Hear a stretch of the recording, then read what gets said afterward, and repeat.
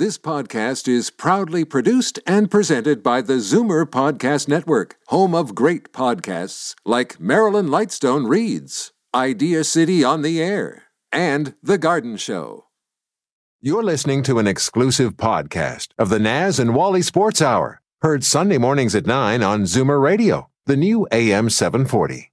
You're listening to an exclusive podcast of the Naz and Wally Sports Hour, heard Sunday mornings at 9 on Zoomer Radio, the new AM 740. The Naz and Wally Sports Hour is a paid program. Opinions expressed on the show are those of Naz and Wally and their guests. The world doesn't need another sports show. It needs an awesome sports show.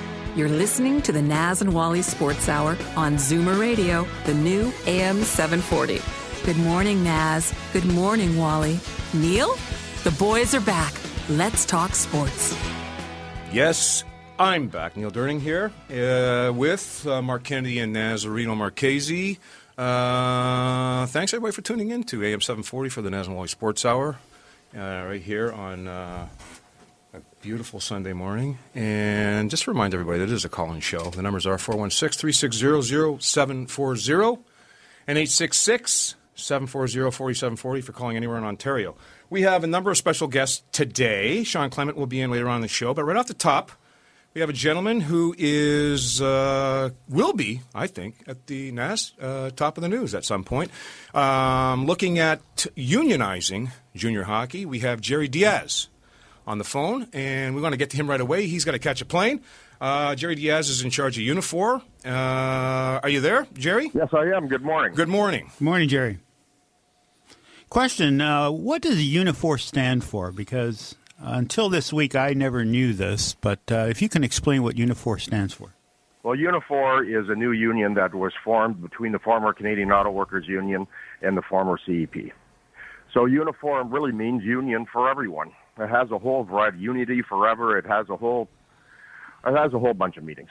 But bottom line is, we really are a union that's thinking outside of the box. We really are doing things differently, not just your typical unionization of manufacturing workplaces. We really are playing a much larger role in the overall debate here in Canada. Okay, Jerry, it's Neil here, and I'm just wondering right off the bat, why junior hockey? What made you go and approach that situation? I'm just going to call it a situation. Don't even know how to put this into words, really. We kind of kicked it around in the studio this morning to say, how do we approach this? You know, what's Jerry going to say? How are we going to deal with this? And we're just going to let you explain to our listeners why you think this is an important thing and it has to be done. Well, because this is truly an employer-employee relationship. I mean, you've got hockey teams. They're running for profit. That's the way it should be. They run an organization, yet they don't pay their employees. You take a look at the situation in Quebec. I'll start there. Yeah. 16-year-olds get paid $35 a week. It goes up to about $100 a week for 19-year-olds. And then they reduce the pay of the 20-year-olds from $550 a week to $150 a week just unilaterally. Yeah. In Ontario, they don't get paid at all. It's a straight reimbursement plan. I don't know about you, but I know a lot of 15, 16-year-olds that go to school in the morning, spend all afternoon at the rink, travel, buses, have a pocket full of money that they can dish out money and then work on a straight reimbursement plan. Know all about it. I had a son play junior hockey here in Ontario, play for the Wexford Raiders AAA. I know the investment that parents have to make into it. And Mark Kennedy's here with us. He brought up an interesting point regarding, Mark, you made a point this morning before we got on the air about, the investment that kids and parents make into hockey, and bringing a kid from out of town where he has a vision and a dream of becoming this phenomenal hockey player, and that can become shattered because of a bad move, or you know what I'm saying is, like, anything can happen. And what are they left with? I mean, and why? What is a union going to do to make that any better for a kid? And you just nailed it. Yeah. Well, I didn't. That's Mark here. He's staring at me thinking, hey, taking credit for his his input. So go ahead. Sorry, Jerry. These young people are just one bad turn, one twist, one hit into the boards, one severe injury away from losing their dream. Only a small percentage of players ever make it, and I think we all understand that. Totally. So the real question is, are people being taken advantage as they're chasing their dream? Yeah. So there's a couple key pieces. Number one is their education. It all has to be about the education. You can't have a situation where, depending on where you play, where you were raised, you might get $2,500 a year as a scholarship. Depending on elsewhere, you might get $7,500 a year. But the key piece is that there's restrictions, which means that a lot of people don't even get it. Yeah. Which is ridiculous. It's earned. It should be granted. And totally it should be understood, up to Jerry. the player as to when he wants to take his scholarship money. Totally understood. Now, Naz has a question for you as well. This was attempted, I think, in 2012 by a party. Have you picked up this attempt to unionize the players? I'm a little bothered by the past, and it wasn't done properly. I think this is a good organization and a real powerful organization, Unifor, and I think you have some bite to it. What were the attempts previously that you know? Well, the attempts were done by the CHLPA, and it was ran by the Gumleys. And the Gumleys had ran into some legal difficulties. So the problem 2 years ago is the focus was on the Gumleys. It wasn't on the players. This time around, obviously, we met with the Gumleys. They approached us to take it over because they believe this is very, very important, but knew they couldn't get it done. So we met with them. They passed it over to us. We're putting the organizing structure in place. It'll be, I would expect, different when the dust settles because we're already a union that's in place. But that's what the big difference is. There ought not to be any diversions. The only issue should be how do we make things right for young men that are going to have a life after hockey. There were reports that you met with Kathleen Wynne and Kevin Flynn. Kevin Flynn is the Minister of Labor, and Kathleen Wynne, of course, is our Premier. Is that correct? Yeah, it is. Well, I didn't meet with Kevin. I spoke to Kevin, but I did meet with Kathleen. I met with some of the senior bureaucrats within her office. We talked about a variety of things, but of course, junior hockey was the first issue. And so, no, obviously, I'm talking to them and pushing them to see if there's a way that we can put a task force in place to really analyze this so that you can have some senior people taking a look, making concrete recommendations, because the issue here isn't so much about unionizing them. The issue here is really about fixing the issue. And whatever means that it's going to require in order to accomplish that, that's what we're supporting. Are you finding difficulty in I'm sure you've talked to parents, but parents are not I don't think they'd be willing to come out and speak to you about or speak publicly about this situation because they don't want their kid blacklisted or blackballed. Correct. Definite question. Have you spoken to parents? Yes, I've spoken to parents. I've spoken to agents. I've spoken to former players. I've spoken to former NHL players. I've spoken to, let's just say this is generating a lot of interest. And I'm not getting any negative comments from any of the actual players, former players that I've spoken to. The parents lived it, exactly what you talked about. Subsidized, spent a lot of money with their kids chasing their dreams, and at the end of the day, they ended up in an argument just trying to get their education scholarships that they were owed. So there's a lot of interest in this, but most important, we're having the debate, we're having the discussion. I mean, I am positive that Canadians, as they listen to this debate, are absolutely shocked. Yeah, Jerry, just to let our listeners know, we are talking to Jerry Diaz of Unifor, and the discussion this morning is about unionizing junior hockey. Mark, you had a question for Jerry as well? Yes, I'm on here as a soccer guy, so I don't know a lot about hockey. But is the background of He's lying, Jerry. Is the background of junior hockey in Canada the way it is now because having a professional contract would close the door on NCAA scholarships? That would parents be concerned that if their son was getting a big buck in Peterborough, they wouldn't be able to go south of the border on an NCAA scholarship down the road? No, and here's one of the issues.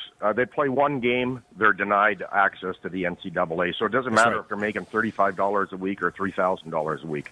There has to be the discussion really has to be with the NCAA because they're prohibiting our kids from going to the U.S. if there's any connection at all with our junior hockey. So it's not a question of entitlement. It's not a question of money. It's a question of restrictions. So it's also a question of people having to make decisions, if you can imagine, when they're 16 years old as to what their life is going to look like. Do I want to get a scholarship in the United States? And if I do that, then I have to make decisions that are going to have lifelong impact at 15, 16. So there really has to be a brokering of a meeting with the NCAA, and there has to be some real involvement. I think that the government and others can play a good role in this. That's perfect, Jerry. Listen, again, when we talk unions, people are going to think right off the bat, I mean, who's management in this situation? And who, if there is going to be a battle, who are you going to be battling with? Is it the team owners? Is it the parents? Who are you up against? What walls do you think you're going to hit? Well, there's no question. Putting this together? The CHL and the owners Yeah. Are quite comfortable with the way things are. Thank you very much. Yeah. The only time changes are ever made is when they're forced to make the changes. When we have this type of a discussion, there is no question that coming out of this, I expect there will be some changes, including hopefully the education piece.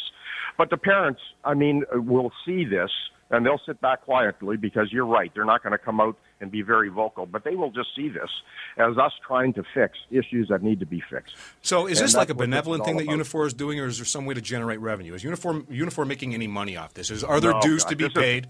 Quick question, have to ask it. Oh, I know. No, and I'm glad you're asking. I think it's important that you answer it as well, Jerry. No, and I'm getting it all over the place. I mean, people are asking, geez, what are you going to get out of this? You don't know what we're going to get out of this? Yeah. We're going to get satisfaction of doing the right thing. I mean, what do you charge a 15-year-old, 16-year-old kid making $35 a week? Perfect. You don't charge them anything. What do you charge them, $1 a month? No, exactly. I just think that, association? So that's what we'll probably do. We're working out the constitutional piece, but of course we're not going to put the cart before the horse. But at the end of the day, I can see us charging maybe like $1 a month or something, just so that there's an association. So there is no question. This is not going to be an issue where Unifor is somehow going to be basking in dues revenue. This is about doing what's right. This is about us as an organization saying, you know what, this is absolutely ridiculous. These are young people that are being exploited. I mean, here, one of the popular political issues in Canada is the whole issue of unpaid interns. What's the difference? Yes. What is the difference? These kids are absolutely playing hockey in Ontario for free. And these are owners that are doing very well, thank you very much. The London Knights, these are businesses that are ran for profit. Yeah. So why do the employees get paid nothing? Yep, and again, just to let our listeners know, we're talking to Jerry Diaz, Unifor, and he is looking to unionize junior hockey. Is it? And Nazareno has a question for you quickly. And at that point, after that, we'll have to go to break. Jerry, will you be around after break when we come back? Well, I've got to get through security. Okay, let me put you over to Naz right away, and we'll go from there. 10, so I've got to Not get a problem. I got a steel hip from hockey, by the way, so I go off. There was a quote from Dave Branch, the president of the CHL, saying that there are 60 teams in the CHL. Yeah. A third make money, a third break even, and a third lose money. I know for a fact London Knights, Kitchener Rangers, those teams make a pile of money. I'm not so sure about Brampton. Just recently moved 18 years of bleeding each year. They didn't make money at all. How is this going to affect the operations of some of the Junior A teams across Canada? Well, I don't see how it does. First of all, there's huge money revenues that can be used to make sure that these young men are taken care of. Junior hockey tournaments, Olympic junior hockey tournaments, under-18 hockey tournaments. There's tournaments that are generating tens of millions of dollars. They just signed an $80 million deal with Rogers TV. So there is a pot of money that certainly can be used to make sure that these young people that generate the profits in the first place, thank you very much, are at least compensated when their career is over. There's no reason, regardless of financial situation, that the Tim Bozons of the world, a player that brought over from France, can accrue hundreds of thousands of dollars in medical bills, and he didn't have the proper insurance in the first place. That's just wrong. There's got to be a situation for the Terry Traffords of the world that commit suicide after they're cut. You had nowhere to go. Absolutely nobody to speak to. So there's a lot of things that can be done, but I don't buy the argument somehow that the teams that are not profitable, therefore, should be the determining factor on how we're going to treat young people. Totally understood. We're talking to Jerry Diaz of Unifor. Last words, Jerry, before you go. When do you expect to have this all rolled out? We've got to go to commercial. Summarize it for us. When's this all going to take place? Well, we're working really diligently at it right now. We're starting to talk to the players. Right now, during the summer, they get together. The players get together during summer hockey leagues. A lot of them are sponsored, for example, by Reebok and by Easton. So we're talking to people. There's a lot of interest. There's a lot of people who are afraid, obviously, because they're afraid that it might impact them. So we're hoping to make some major inroads, obviously, before the season starts.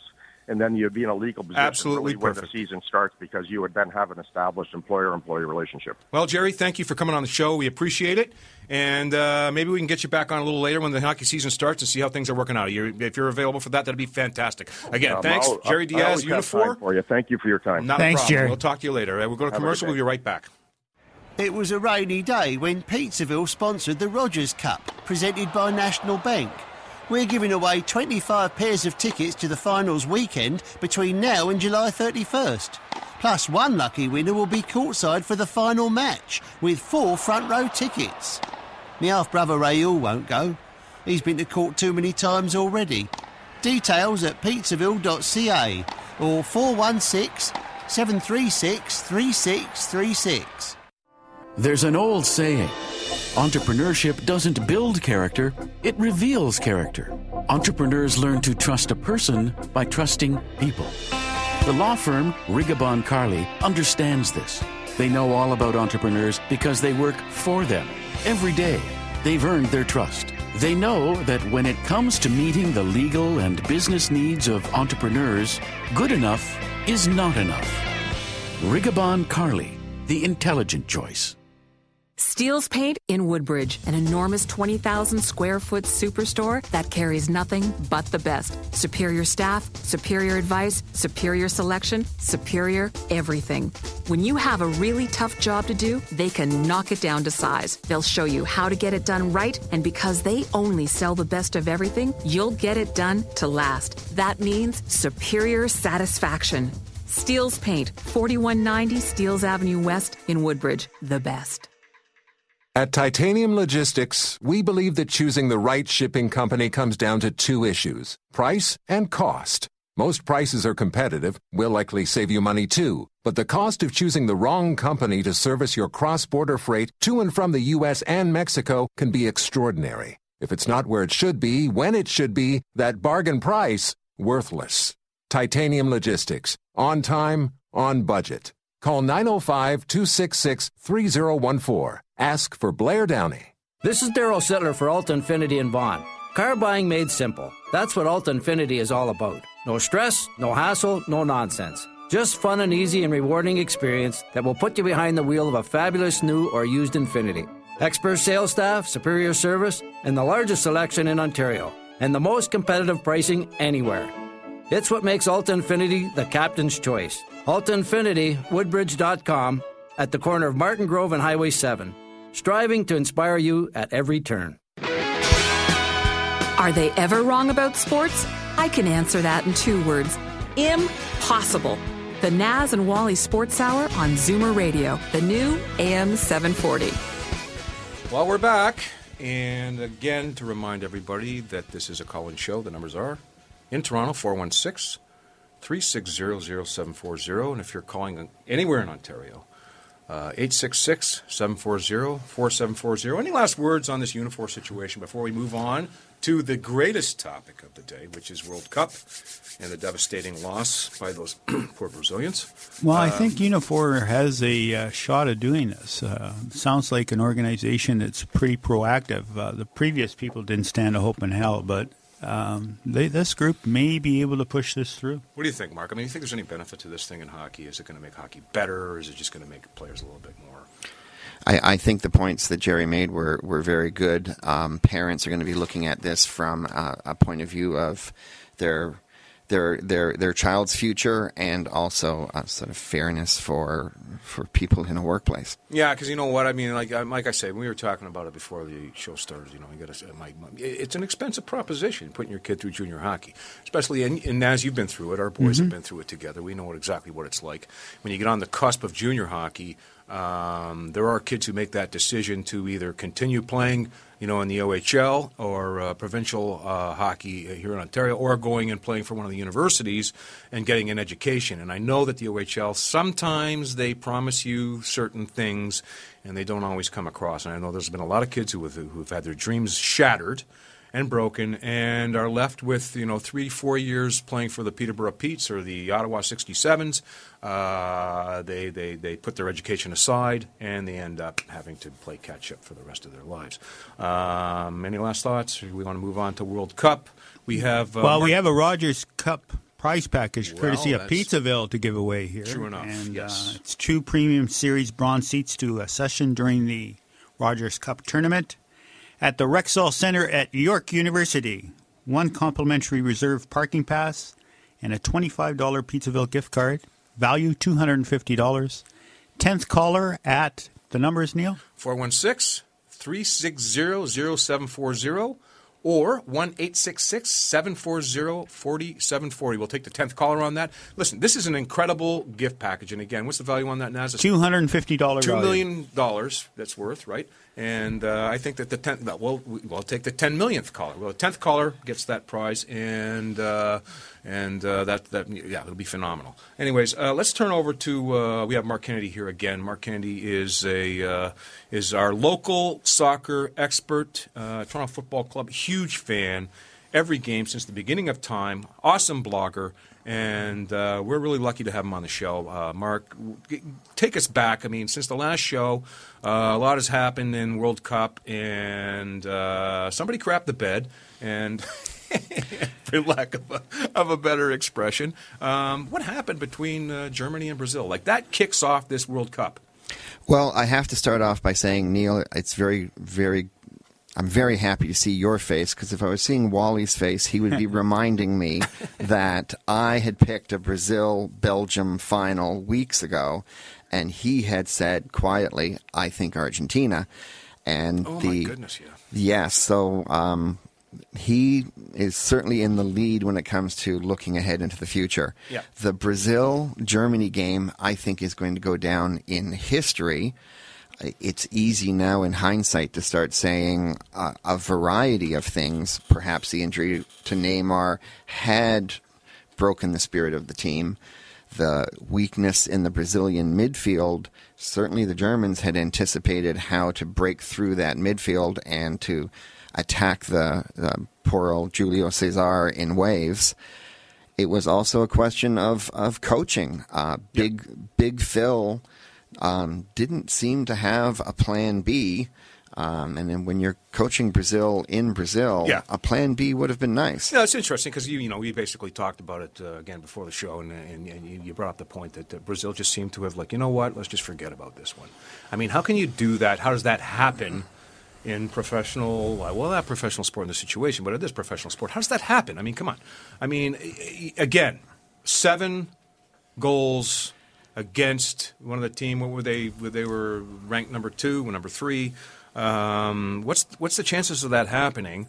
And is Germany really that good? I mean, I think that's what that begs the question: is Germany that good? We'll find out later today, won't we? They were ranked number 1, Brazil, in the tournament, but they shouldn't have been. Like I said, if that World Cup was played somewhere else other than Brazil, they wouldn't have been the favorites. As a matter of fact, they'd probably be 4th or 5th choice in the scheme of things. Yeah. Germany, probably the most efficient team out of all of them, Mark. Do you think that? I agree, and also very well coached. You watch that team for slight changes that always seem to work out, and the substitutes that they make. Yes. The Germans looked as if they were taking their foot off the pedal in the second half, and then they put on, I believe it's Schürrle, came on and scored 2 more goals. If Brazil had someone coming off the bench the way Germany had someone coming off the bench, it would have been perhaps a more interesting game to see a comeback. But Wally, by the way, picked the final. He picked Germany and Argentina in the final. He did. I heard it this morning. I don't need to hear that. Yes. When he comes back, he's on holidays in Portugal and Spain for the next 2 weeks. Yeah, you know why, too? Because, I mean, honestly, he probably figured that he's going to be there. It's going to be at least Spain or Portugal in the final. And it's going to be like a party central over there. And obviously, it's like, you know what, Wally, if you're listening, which you might be, I picked Germany. I go on record, and I didn't pick Belgium. I didn't pick Brazil either. Let's talk about the other game that happened between Argentina and the Netherlands, which I thought was an incredible snorer. And let's go back through history, and certainly, Mark, you can touch off on a number of things regarding the Dutch and the fact that it's always a bridesmaid and never a bride with this team. I mean, the Orange they put together a phenomenally efficient They play and a final between Germany. That would have been, I think, an incredible, test of efficient. I hate the word efficient when we're talking about this, but I mean, it would have been. You describe it. How that game came and went, and nobody cared. Well, no, before we talk about the recent game, there is a tragedy in the history of soccer, and I love the history of soccer. In the 70s, the Dutch invented total football.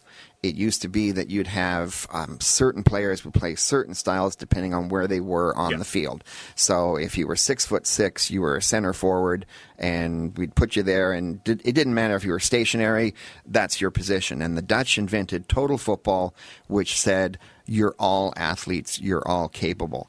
And the superstar of total football was the Dutch masterpiece, Johan Cruyff. And Johan Cruyff was playing for Barcelona, and he decided not to participate in the 1978 World Cup in Argentina. And it came down to an Argentina-Dutch final. Argentina won it, but the question has always been, if Cruyff had played in that final, would there have been a different result? What was the final score of that game? I believe it was a close one. Mario Kempes scored the winning goal. I think it might have been 2-1. I think it was. So it was close. And Cruyff had actually, it was his wife who said, "You can't go to the World Cup," because they had been invaded in Spain and kidnapped and threatened, and they were traumatized by it, and therefore his wife said, "Your family comes first. We've got to get over this horrible situation. You're not going off to Argentina." Mark, has Argentina lost a game yet? Or tied a game yet? I think they have the same record as Germany in this. Yes. So they both have tied. They haven't gone they haven't won every game. No, they have the same record. And the surprise about Argentina in this World Cup has been how few goals they've allowed against, which has been not their pattern. But to this week's game, the Dutch-Argentina game, I had said when it went to penalty kicks, someone from FIFA should have come out and said, "You've played such a boring stalemate game. Neither of you can now proceed on to the next level." Yeah. And then let's bring back Algeria. Yeah. Oh, boy. I like that. Bring back Italy. Exactly. No, I had to throw that one in, right? No, let's talk about the whole thing. And I brought this up before, and I chatted to Mark about the comparison, a relative comparison between UEFA and World Cup. And where, is World Cup losing its luster? Is this particular World Cup going to affect people's perception of World Cup? I mean, not, let's be honest. I mean, it's not going to change the number of people. Like, I used to take my holidays to watch World Cup. I think that is going to be one of the worldwide. The viewership, the audience is not going to change. But I'm thinking how people look at it, view it. European Cup. I think that there's more to beating France than there is to beating Cameroon. There's more to, you know what I mean? That's the way I'm looking at it. Now, just for discussion purposes, and I've approached that with you, Mark and Naz, and what do you take on that?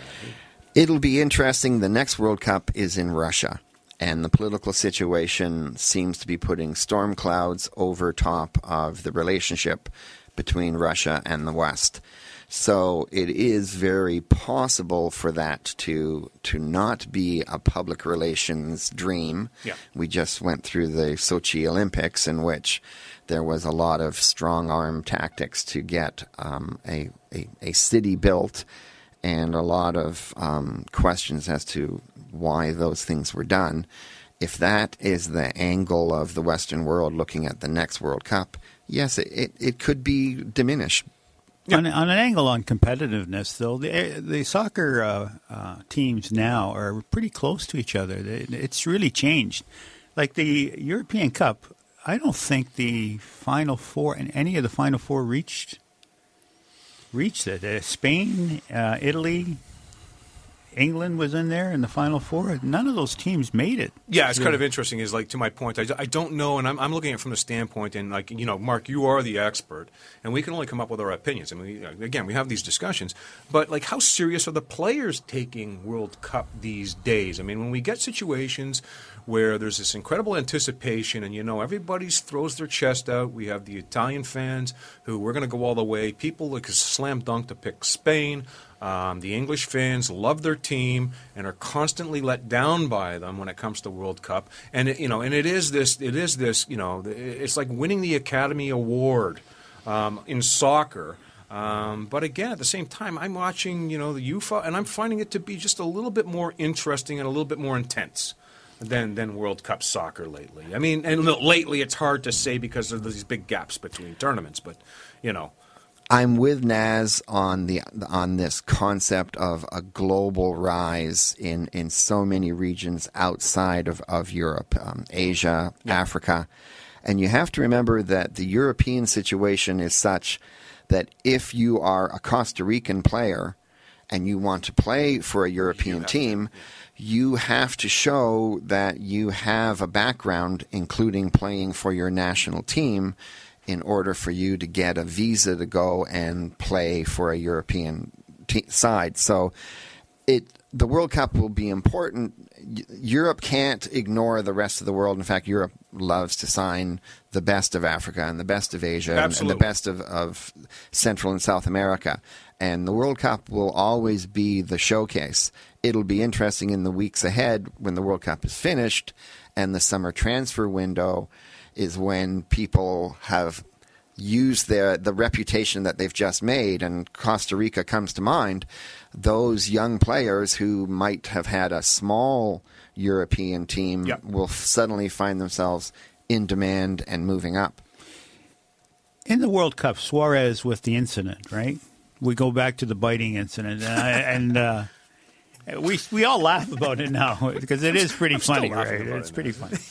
But how does it affect his contract with Liverpool? Where do you think that's going to go? He's already been sold by Liverpool to Barcelona. I believe, I'm not sure if it's 80 million euros or 80 million pounds, but he's already been sold on by Liverpool. I think Liverpool was smart enough to realize that his infamy was too much for them to be able to deal with anymore. They had held his hand for a year or two. Yeah. And I think Barcelona is facing some sanctions and are not allowed to make as many transfer bids as they once did. So Suarez might have been an exception that they were allowed to take a player on. It's going to be odd to see how Suarez works out. My argument about Suarez is he isn't just a biting cheater. He is a talent, but he is constantly on the edge in every game. Yeah. He will tumble, look to the ref to see how the ref has read that tumble, and if the ref looks concerned, suddenly that tumble will turn into intensive care, sure. And if the ref is ignoring him, it's a miracle recovery. And with Suarez, he's on the edge all the time. It pays off. He scores goals.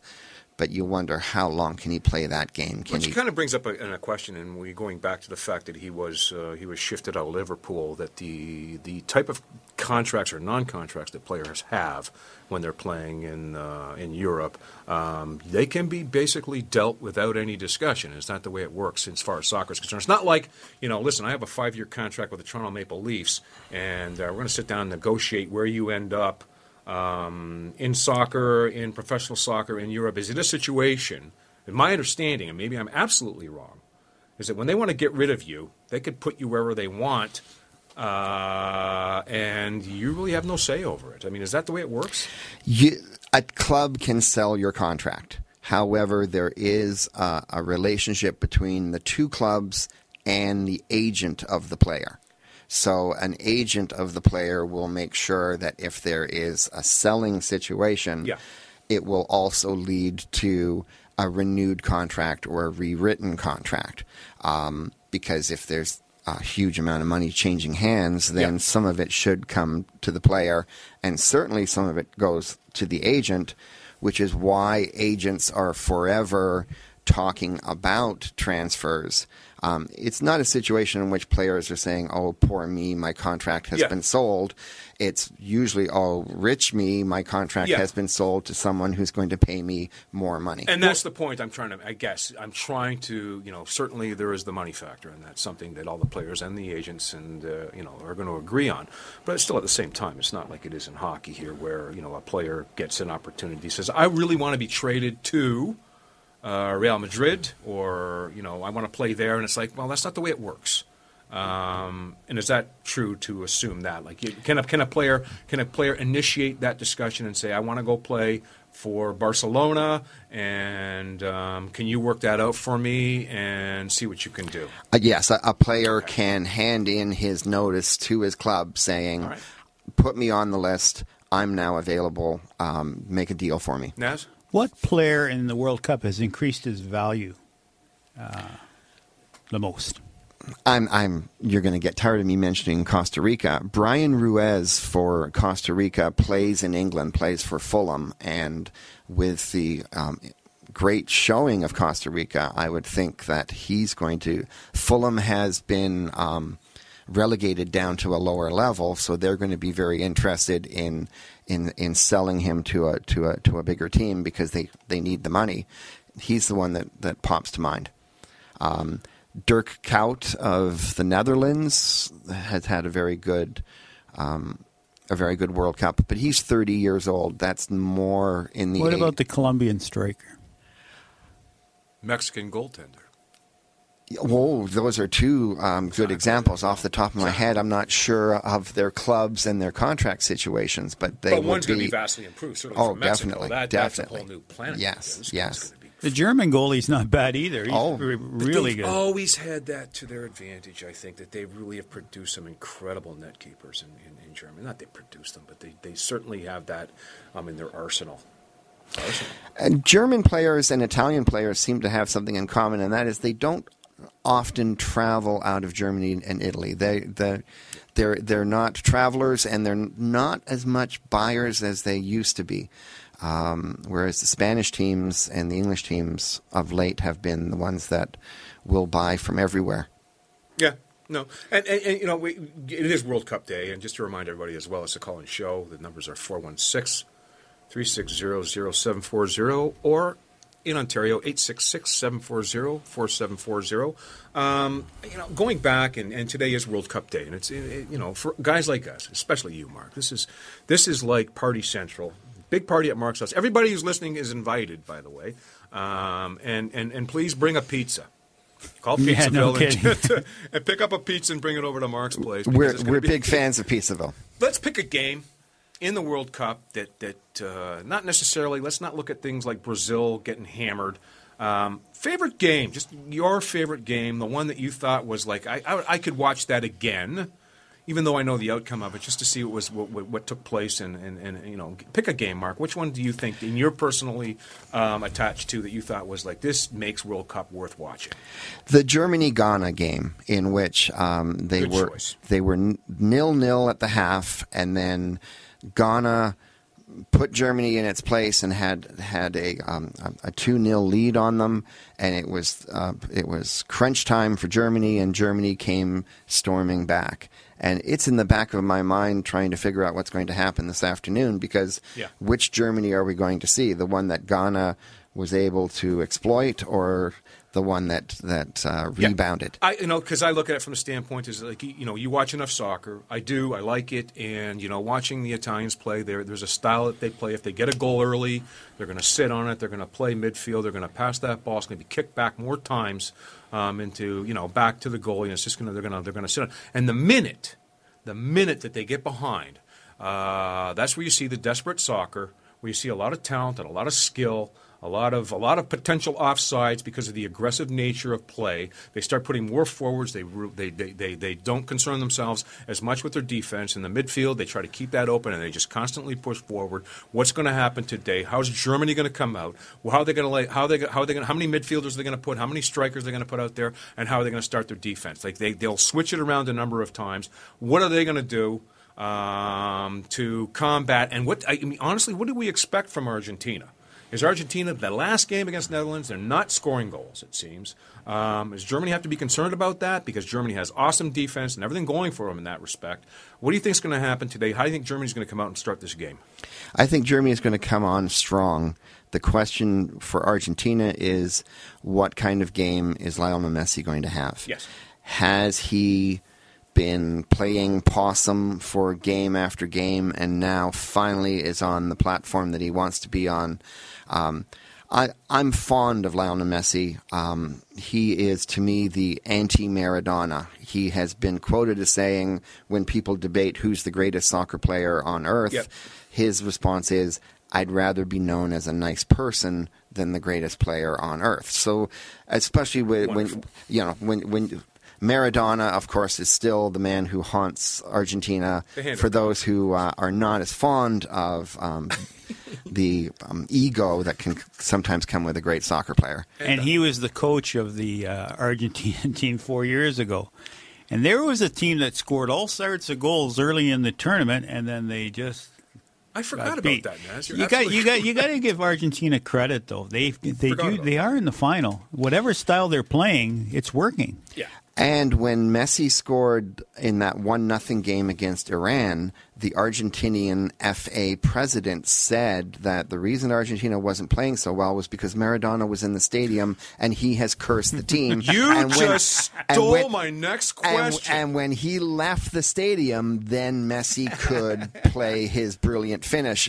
It'll be interesting to see where is Maradona this afternoon. I think he'll be on the pitch. I think he'll be chasing some senoritas in the local bar, I'm sure. Jovencitas. Let's make sure. And remember, Maradona has a family connection. Sergio Aguero, who came on as a sub, his father-in-law is Maradona. So Sergio Aguero's son has Maradona as a grandfather. Maradona's still there. Well, we're going to come back. We're going to go to commercial break. We'll come back. We'll pick it up where we left off as far as soccer is concerned. We're going to go to Sean Clement, our golf genius, and we'll be right back. It was a rainy day in Pizzaville when I got my fill. Ponzo Combo. You get 2 Ponzerati with 2 toppings each, plus 2 big Pepsis. The deal is a peach. Ponzo Combo. Just $13.99. That's low. For show, let's whoa. Ponzo Combo. Visit pizzaville.ca or call 736-3636. At 20,000 square feet, Steele's Paint in Woodbridge is Canada's largest independent paint store. Big deal, right? Big deal? Yes. The best brands, the best staff, the best advice, the best of everything. From color matching to brand selection, whether you're a pro or a DIYer, we'll look after you from the minute you walk in to the minute you walk in a second time as a completely satisfied customer. Big store, big deal, bigger satisfaction. Simple. Steele's Paint, 4190 Steeles Avenue West in Woodbridge. At Titanium Logistics, we believe that choosing the right shipping company comes down to 2 issues: price and cost. Most prices are competitive, will likely save you money too, but the cost of choosing the wrong company to service your cross-border freight to and from the U.S. and Mexico can be extraordinary. If it's not where it should be, when it should be, that bargain price, worthless. Titanium Logistics. On time, on budget. Call 905-266-3014. Ask for Blair Downey. This is Darryl Sittler for Alta Infinity in Vaughan. Car buying made simple. That's what Alta Infinity is all about. No stress, no hassle, no nonsense. Just fun and easy and rewarding experience that will put you behind the wheel of a fabulous new or used Infinity. Expert sales staff, superior service, and the largest selection in Ontario. And the most competitive pricing anywhere. It's what makes Alta Infinity the captain's choice. Alta Infinity, Woodbridge.com, at the corner of Martin Grove and Highway 7. Striving to inspire you at every turn. There's an old saying, Entrepreneurship doesn't build character, it reveals character. Entrepreneurs learn to trust a person by trusting people. The law firm Rigabon Carley understands this. They know all about entrepreneurs because they work for them every day. They've earned their trust. They know that when it comes to meeting the legal and business needs of entrepreneurs, good enough is not enough. Rigabon Carley, the intelligent choice. The Naz and Wally Sports Hour is a paid program. Opinions expressed on the show are those of Naz and Wally and their guests. They never argue sports. They just explain while they're always correct. The boys are back. The Naz and Wally Sports Hour on Zoomer Radio, the new AM 740. Yeah, we're back. And again, if you want to call in and have a discussion about anything that we've been talking about today, the numbers are 416-360-0740 or 866-740-4740. Before we go to our buddy Sean Clement, Naz is going to read off the winner of today's Pizzaville Rogers Cup 10th Caller Challenge. Naz? Rogers Cup prize package, 2 bronze seats to the Rogers Cup tournament at the Rexall Center, York University, 1 complimentary reserve parking pass, and a gift certificate from Pizzaville, $25. Total value, $250. And the winner is? Zach Grodzinski from Toronto. Zach, was the 10th caller. Zach, congratulations, Zach. You're a lucky man. And thanks for calling in. And Sean, are you there? Yes, sir. How you doing, guys? Sean, listen, you know what? Today's subject is close to my heart. You got to watch me golf one day, Sean, so you know, we'll save the entertainment for last. You're going to be talking today about, you know, and it happens to everyone, practice swing is miraculous. You get out there, you're on the driving range, and you're hitting the ball like a champion, and the minute that you put a green in front of you and a flag, the wheels come off. Can you kind of help us out with that? How do we deal with that? Obviously, you know, fear and trying to hit the shot. When you're on the driving range, it's basically like playing tennis. You've got several opportunities to hit your good shot. Yeah. And you're really you are carefree. And then when you get on the golf course, you're careful. That's one of the items. But the real thing that prevents an individual from repeating their practice swing is when they're making a practice swing, there's nothing to hit, and the brain goes into a different mode. It goes into, I am listening to the weight of my arms and club, and I'm allowing them to swing freely, and boy, does that feel great. Yeah. And the buddy standing beside you says, wow, man, if you could only put that practice swing on the golf ball, you'd be a champ. Yeah. Then you go to the golf ball, and the brain focuses now on trying to meet the ball with the club. Yes. Winston Churchill was once quoted by saying, you gentlemen are playing a game with ill-fitted equipment. And because he was told to hit the ball with the golf club, and that does not fit. But delivering an action to a target and collecting a dandelion stem on the way is the way to go about it. So there is definitely a way to focus when you're over the ball. So your eyes are looking at the ball, but your attention should be on the target where you want to go. Yeah. And then you want to match a feel with that. You say, okay, what did it feel like when I was swinging freely toward that target over there? And then you're conjuring up the right sensations to deliver your shot to that target. And that'll take your focus and attention off the ball, and then you'll start repeating your practice swings. Yeah, you know, Sean, like I say, you know, and it's always like that ball gets in the way of my greatest strokes ever. And, you know, I've had a funny situation. I think there is a mental aspect to this entire process. Well, yeah, that's it. Obviously. The ball is literally mentally in your way. Yes. But when you're focusing properly, I mean, you know, the pros demonstrate this on the tour every day. It looks easy to them because they've actually found a way to deliver through the golf ball and towards their targets. Because I've actually got in front of the ball one time. I remember, I can't remember where I was golfing exactly. Shot in front of me, not a difficult one. Second shot, decent off the tee, and I literally forgot everything. I stood back, I gulped, and thought, what am I doing? Everything escaped me. Everything. I had no idea what to do. That's it. There's your short circuit. So you're trying to repeat. One of the things that people try to do, they hit a good shot, and they say, "What do I need to do to repeat that?" Yep. Well, now you're going to your conscious mind and you're trying to find the position somewhere miraculously, which your brain's not wired to do. Yeah. And you're digging yourself a big hole. Do you have anywhere you can see this on any of your clips, Sean? Absolutely. The one that I want you to look at is called Perfect Contact Every Time, Sean Clement. Perfect. So dial that into YouTube. Yep. And you want a nice analogy to go with that. Obviously, one of the best analogies we've talked about in the show before is grass whip. So if you haven't gotten your grass whip out yet, now's the time. We still got some good season left. Oh, and by the way, before I forget, I keep forgetting on every show. You remember we talked about that anti-inflammatory diet that Tiger Woods has used to get back into play? Well, Pizzaville makes the best gluten-free crust out there. Awesome, and it is good. It is amazing. And so if you want, you want a good anti-inflammatory meal at Pizzaville, you get the gluten-free, the sun-dried tomatoes, the olives, and the goat cheese. You are now on the payroll, Sean. Sean, thanks for calling in today, and we'll get you back next week and pick up where we left off. Everybody, go to Sean's. Go to YouTube. Click into Sean Clement, and this guy's got 8 bazillion hits. And thanks again, Sean. Appreciate that. Sean. And let's get back to our discussion about how Argentina is going to destroy Germany this afternoon in the World Cup. Mark, come on. What do you think? I'm going to predict Germany, just so that Wally will have something to gloat and chortle about down the road, because I think I'm a curse to whichever team I choose. So I'm choosing Germany to win. And again, we came back, and I think that we left off before we went to commercial discussing the fact and how Germany's going to come out. What do you think Argentina's going to do?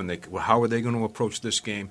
Is Messi going to come out and try to bang one in like right off the bat, or is he going to sit tight and wait for an opportunity and just break the Germans' hearts and break them down slowly, and then take control of the game at the halfway point and put it away? How do you think it's going to turn out? Well, Argentina, if we take the pattern of them against the Netherlands, Argentina is going to be playing for the second half. They're not going to try much at the beginning. They're going to measure their opposition, whereas Germany just might think what worked against Brazil will work against Argentina. I'm thinking that the weather's going to have some impact here as well, and I think that the South American teams did, to some people's knowledge, have an advantage, based on the humidity factor, how that can impact. We saw a lot of late goals in this World Cup as a result of some of the European teams running out of gas and certainly cramping up, not getting their electrolytes.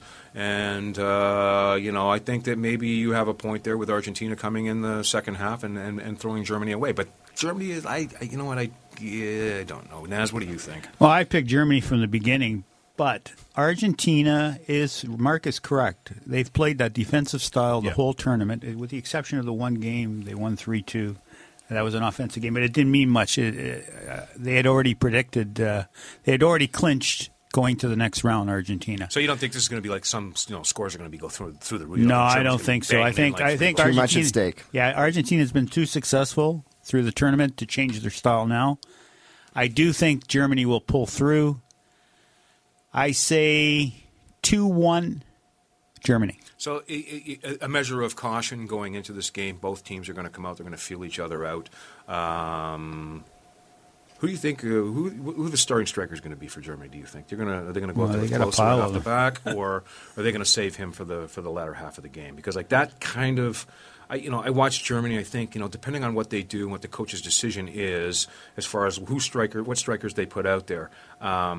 That kind of is a clue to the pattern of the type of game that they're going to play. I don't think we'll see Miroslav Klose. He has now he's got the record for most goals in World Cups, and that was the record that he came to Brazil to get. But he's mid to late 30s, and I think I think he's going to be a bench player today. Really. But I don't think it's the strikers. I think it's Germany and Schweinsteiger. That's the key. If Schweinsteiger has a Schweinsteiger game, I do love saying Schweinsteiger. Yeah, you can tell. One more time before we just say it one more time, Mark. Get it off your Schweinsteiger. There you go. Perfect. You know, when Wally comes back and if Argentina wins, we'll never hear the end of it, I'm sure. No, exactly. And, I'm just wondering, you will never hear the end of it if he's listening to this show. The first thing he'll say to me is that I'm banned from saying Schweinsteiger. Exactly. See, and again, he gets it out there again. Anybody want to make a shout out to anybody out there today? I've got a couple of people that I just want to shout out. I got Ms. Rob in the Hammer. I've got because I'm back. Listen, I got to take an opportunity to say hello to everybody I know. Okay, we got Mike Korskadden listeners up in Halliburton, Mike Korskadden, and Uncle Brian. If you're listening, good morning, good afternoon. Mark, who you going to say hello to anybody? Anyone who's attending my World Cup party this afternoon and Section 220 at BMO Field. Yeah. And Naz, anybody? Well, I'd like to say hi to all the listeners because we've had some pretty good reviews and ratings for our show, and thank you very much. As a matter of fact, and that was going to come off the top of the show, we had to take care of Mr. Diaz right off the bat. But again, thanks to the listeners because honestly, this show is doing gangbusters, and we appreciate the fact that you guys are tuning in. Hope that you're enjoying the show. And again, go to our website at nazandwally.ca.